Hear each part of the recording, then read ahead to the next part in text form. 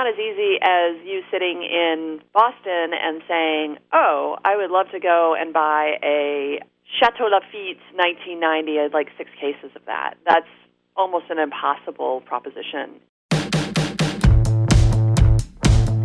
Hello, this is Camille Broderick, the host of Camille's Demi Hour, a show always educating on wine, healthy and delicious food, and the talented people of Nantucket. We will hear from those who create so many of these wonderful delights and experiences on island, from the chefs behind the line to the sommeliers on the floor, and the gourmet artisans in between. Welcome to Camille's Demi Hour on 89.5, Nantucket's NPR station. Good afternoon, everyone. This is Camille Broderick with Camille's Demi Hour on 89.5, the Nantucket NPR station. And today we are speaking with Jennifer Williams-Bulkley from Vinalytics, a new software that helps collectors simplify their wine. You have an interesting background, and I definitely want to be able to let the audience learn about how you got into this role and became sort of this product software wine innovator. You were originally in the banking world in London. You want to talk about your background and some of the stuff that you did? Sure. I was in London from 1998 to 2011 and was working in the finance field, both on the research side as well as the trading side.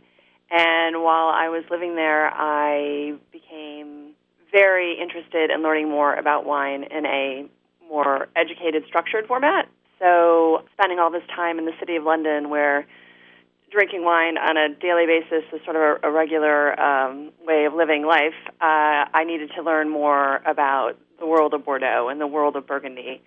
So while I was...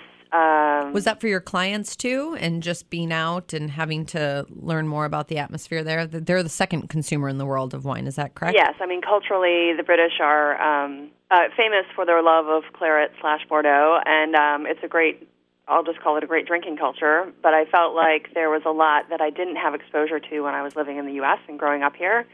So this was a great opportunity for me to spend more time to understand the market while I was working, doing what I also love, which is trading and researching and finding interesting investment opportunities.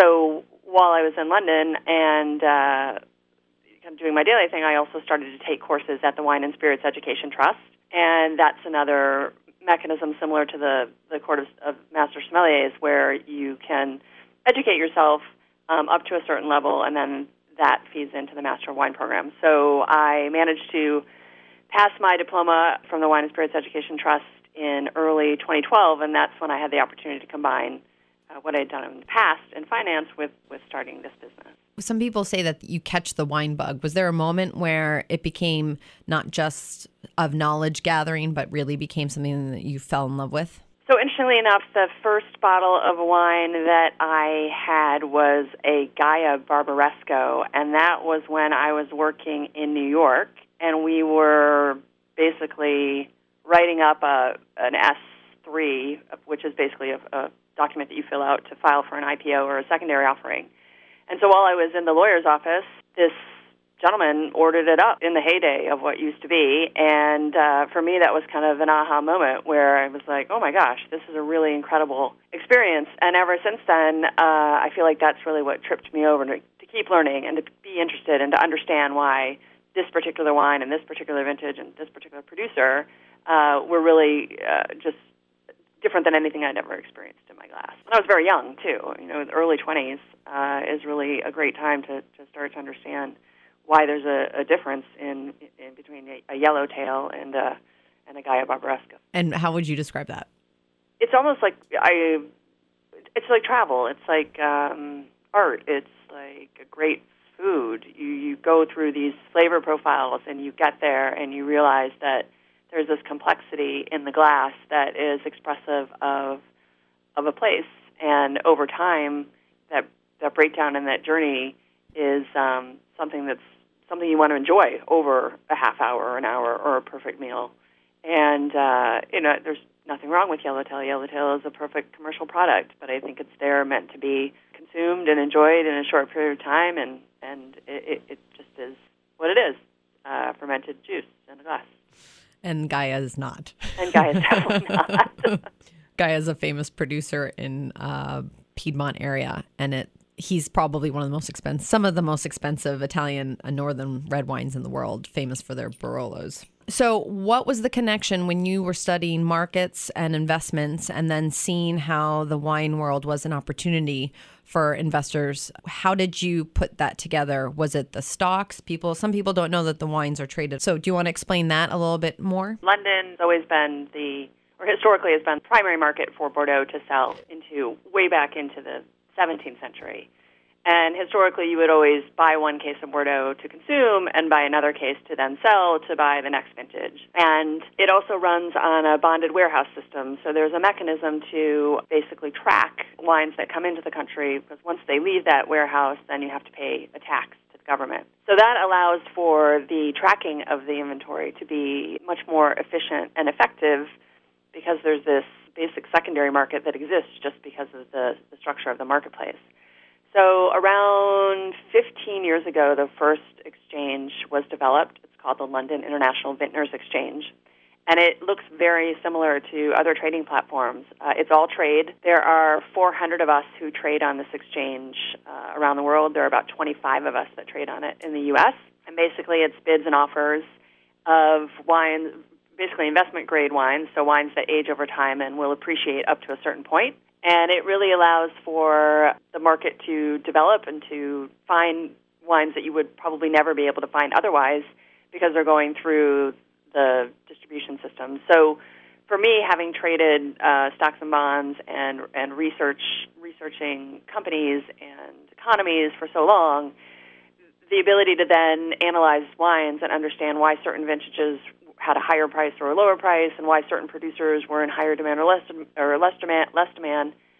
A lot of it is just that. It's supply and demand. But the really interesting thing is that when you start to almost take the emotional element of wine out and put it in a structured format, you can make a more informed decision about the value of the product, and it also helps you understand why you need to take care of this product. Because at the end of the day, this is the one quote-unquote collectible that goes to zero. Wine is essentially a food. So if there's a way that we can protect and preserve and understand and put a framework around it, then all the better for the wine world and all the better for the consumer.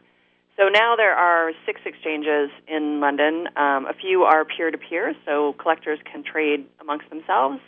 And then the largest is Livex. And it also has a logistical framework on it. 9 times out of 10, the quality of the wine, where it's been stored, how it's been looked after is exceptionally high relative to just having those wines, in your home cellar or having gone through the distribution system here in the United States. So it's also a very good place to tap into some very high quality, well looked after wine. So can anybody join the Vintners Association, the exchanges, Livex? This is all open to the public? No, Livex is only trade, so you have to actually work in the wine trade and be recommended by others in the wine trade. There are other platforms that are just collector to collector, and they're subscription-based. And there are 5 of those that you can tap into. You just have to pay the fee. The other sort of caveat to that is the wine does have to be in a bonded warehouse, or it doesn't work. There are a few other exchanges in France, and in the U.S., probably the closest thing that we have is a thing called WineBid, which is basically an auction platform that you can have the wines picked up or delivered to them, and then you just hope that what you bought is what you bought, and it's in relatively good shape, but there's really no mechanism. It's more of a buyer beware market. If you're just tuning in, this is Camille Broderick, the host of Camille's Demi Hour, and we are speaking with Jennifer Williams Buckley. She is the founder of Vinalytics, a new software to help simplify wine for collectors. We were talking about there are certain ways to trade wine on the market and the supply and the demand. You can see what is popular. So one of the reasons that Bordeaux is as popular as it is as a collectible is that there's a lot of it. The average chateau makes 25,000 cases of wine a year, which in the wine world is a lot of wine, and it has the ability to age very well just based on acidity and tannins, and the underlying demand is as much a function of supply as anything else, but the quality of the wines can be and are exceptionally high, and you also have vintage variabilities. So when you think about, or we look at the vintages that are in top demand right now, certainly the 82s, 86s, 89s, where there is still availability in the market. They're hard to find, but spend enough time talking or looking at auction houses or looking at the exchanges or looking through collections, you'll see those wines. The 90s, you've got 95 and 96, and certainly 1990 is a tremendous vintage as well. Move into 2000s, and you've got 2005. 2000 is also a very good vintage. And then you get into 2009, which was the top vintage potentially ever out of Bordeaux. There were 22 100-point rated wines, which is extraordinary. Wow. And then you have 2010, which is another beautiful vintage, and they drink very, very differently. 2010 is approachable now. 2009 is still very closed, and some of those wines have drinking windows that don't even open until 2025, 2030. So it just has that longevity, and if you think about Bordeaux and the ability to age, that means that you can enjoy it over many years. But you can also put it in a place where, if for whatever reason you're no longer interested in wine, or maybe someone's passed away, or you'd like to put that in your trust and estate. These are wines that have value over many, many years, as long as they're taken care of and managed and understood. The other issue is, of course, something like Le Pen, who, as a producer, only makes 600 cases a year.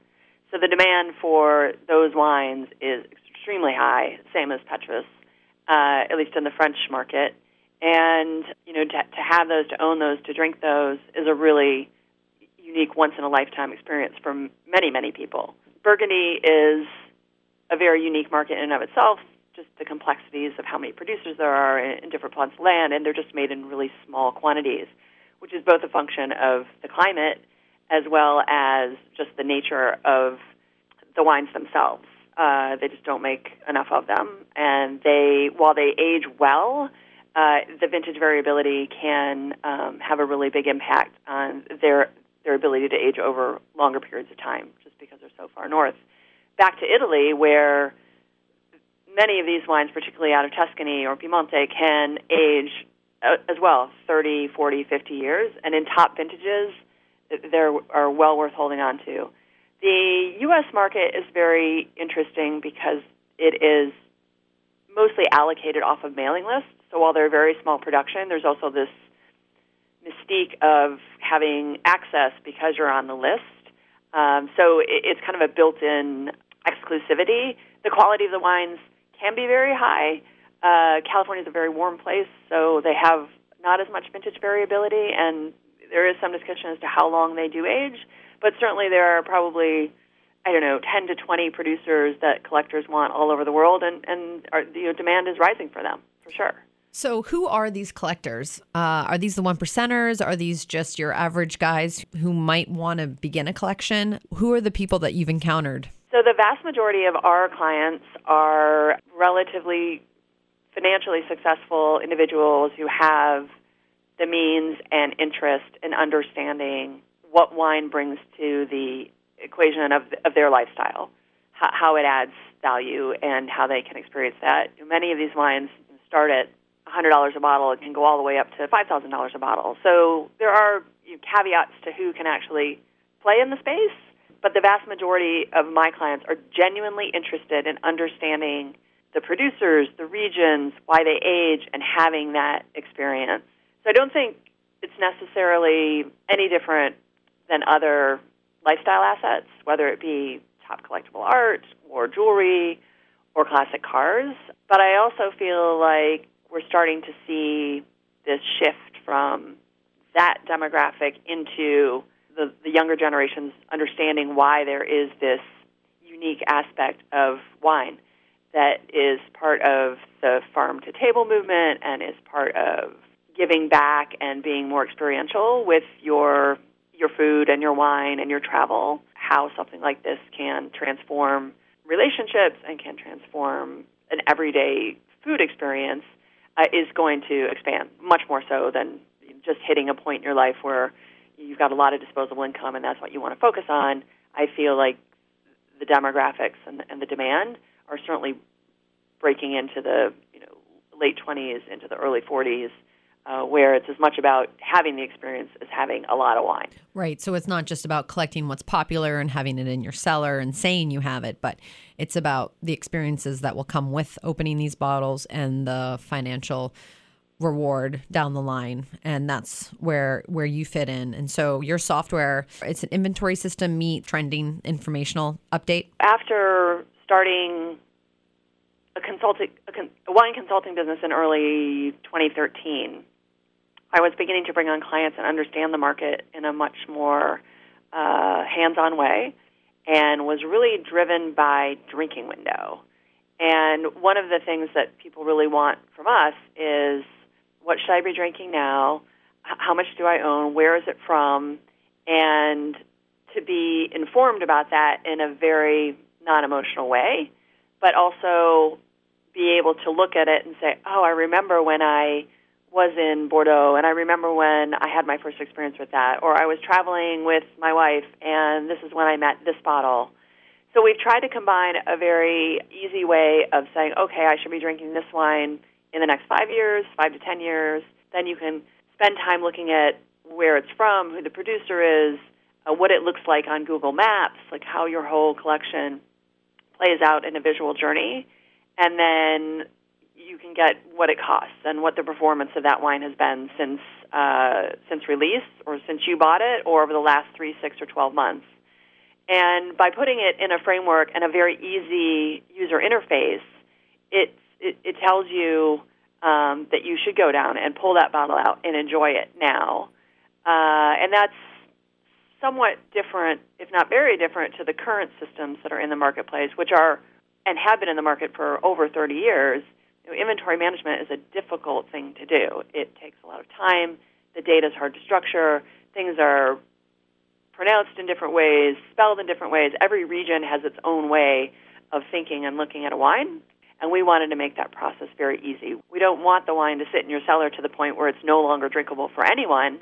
We want to cause you to act and to have that lifestyle experience, and that's really what the software was designed to do. If you're just listening, that is Jennifer Williams-Buckley, the owner of Vinalytics, a software to help simplify your wine and your collection. So what are some of the wines that people want to buy, and how do they do it? Do they use you to go to the trade into these markets? Can they just go to a retail store? So the wines are French Bordeaux, French Burgundy, exclusive producers out of Italy, and normally these wines are released 2 to 5 years after they've actually been bottled. The UK market is relatively quick and transparent, so if the 2012 vintage is released, you'll drink that somewhere between 4 and 6 months after in the UK market. In the US, we have kind of a longer process, and we have a 3-tiered system where it comes in through the importer, then goes to the distributor, then goes to retail, and then gets to the end consumer. These are for wines that are not directly sold from California or Washington or other spots. Which I think a lot of people don't understand, that it takes a lot to get that bottle into your hands. So Absolutely. If you can, it takes a lot, and it some takes of those steps. So many middlemen that you as the retailer have to develop that relationship with the distributor, and in certain states that distributor may not have the relationship with that producer. So it's not as easy as you sitting in Boston and saying, oh, I would love to go and buy a Chateau Lafite 1990. I'd like 6 cases of that. That's almost an impossible proposition, particularly in a market where it's been much more challenging to get wines into the marketplace. So for us and for our clients, we really want to help them find wine, and we will provide access to wine. So we feel like we have a very good sense of who the top retailers are in the country, who the top auction houses are. We keep a really close pulse on what wines are being auctioned, and we have a very good sense of where there are large collections. We trade a lot on the exchanges for our clients, both in the UK and the US, and we're certainly starting to see more retailers in the US directly plug into the UK market just to get access to things that they wouldn't otherwise have. So it's very challenging. Where do the auction houses get their wine? Straight from the trade and the exchange as well? So the vast majority of auction houses are through consignment. So Sotheby's, Hart, Davis and Hart in Chicago, K&L on the West Coast, Zacky's on the East Coast too. They have collector dinners, and they know who these guys are, and they know that at some point there's going to be an inflection where they've just bought too much wine and it needs to get back into the marketplace. But obviously it would be lovely if we could get to the point where collectors could find each other in a much more efficient way and identify opportunities to bring the two parties together in a way that is safe, secure, transparent, and easy to transact. You've been on Nantucket several times as a part of the Wine Festival. Before the show ends, I'd love to hear some of your experiences on island with the Wine Festival and what the wine community is like here. I have two top experiences I have a lot of lovely experiences in Nantucket. It's a wonderful place, and I feel that the community there is incredibly supportive of the food and wine experiences. It's a big focus, and it's a highly powerful experience for anyone who has the opportunity to go to all of the many different places. So a few experiences. I first met Chateau Angelus at the Wine Festival 4 years ago now, and it was just a very, very rare experience. So Jean-Bernard Grany, who's the cousin of Hubert, was there, and I was at his dinner, and we just drank the most incredible vintages in this beautiful home with the sun setting, and we developed a relationship. And JB, as he's called, kindly offered to come and taste through 5 vintages at my home with clients, and that was an incredible experience. I mean, he doesn't. It's very rare that we get top producers to come into the Boston market and do private events, and for the people that were in that room, it was powerful. So for me, the ability to connect directly with wine producers and with the wine and with the food experience is one of the things that Nantucket just does at the top of the world scale. I mean, it's just phenomenal. And then you have other experiences where I have clients out there, and different wine stores have been able to connect directly my clients to great wines. We just call, we ask, they make it happen if they're going to be out there with their family. And then, there's later nights at Crew where, the top collectors in the world are there with their private wine, and, he opens up his 1950X and shares a glass with you, and that's an incredible experience. So I feel like the community there is really doing the best that they can for driving the conversation about why wine matters, why looking after your wine matters, and why the whole lifestyle is as much about being on island as enjoying all the amazing things that the island provides. Oh, I couldn't agree with that more. Some of my most great food and wine experiences have been here. So I second all of that. And the people do support that enjoyment aspect for sure. The pure pleasure and hedonistic factor is present as well. But thank you, Jennifer, so much for being a part of the show today. It was wonderful talking to you and to talk about the future of wine and where it's going in the sense of collecting and trying to invest in your own, your private collection. So thank you very much. And I hope to see you next time you're on island. Thank you. We'll have a glass of wine. That would be fun. Excellent. And thank you, everyone, for listening. This is Camille's Demi Hour on Nantucket's NPR station. Tune in next weekend, Saturday and Sunday at 1:30 p.m. Cheers.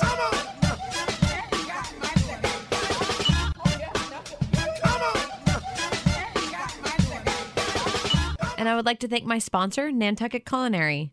Food is love. Food is learning. Food is fun. Welcome to Nantucket Culinary, a home for sharing, celebrating, and conserving the island's unique heritage. Events, dinners, and classes. Come join us downtown at 22 Federal Street on the corner of Broad and Federal. Come on!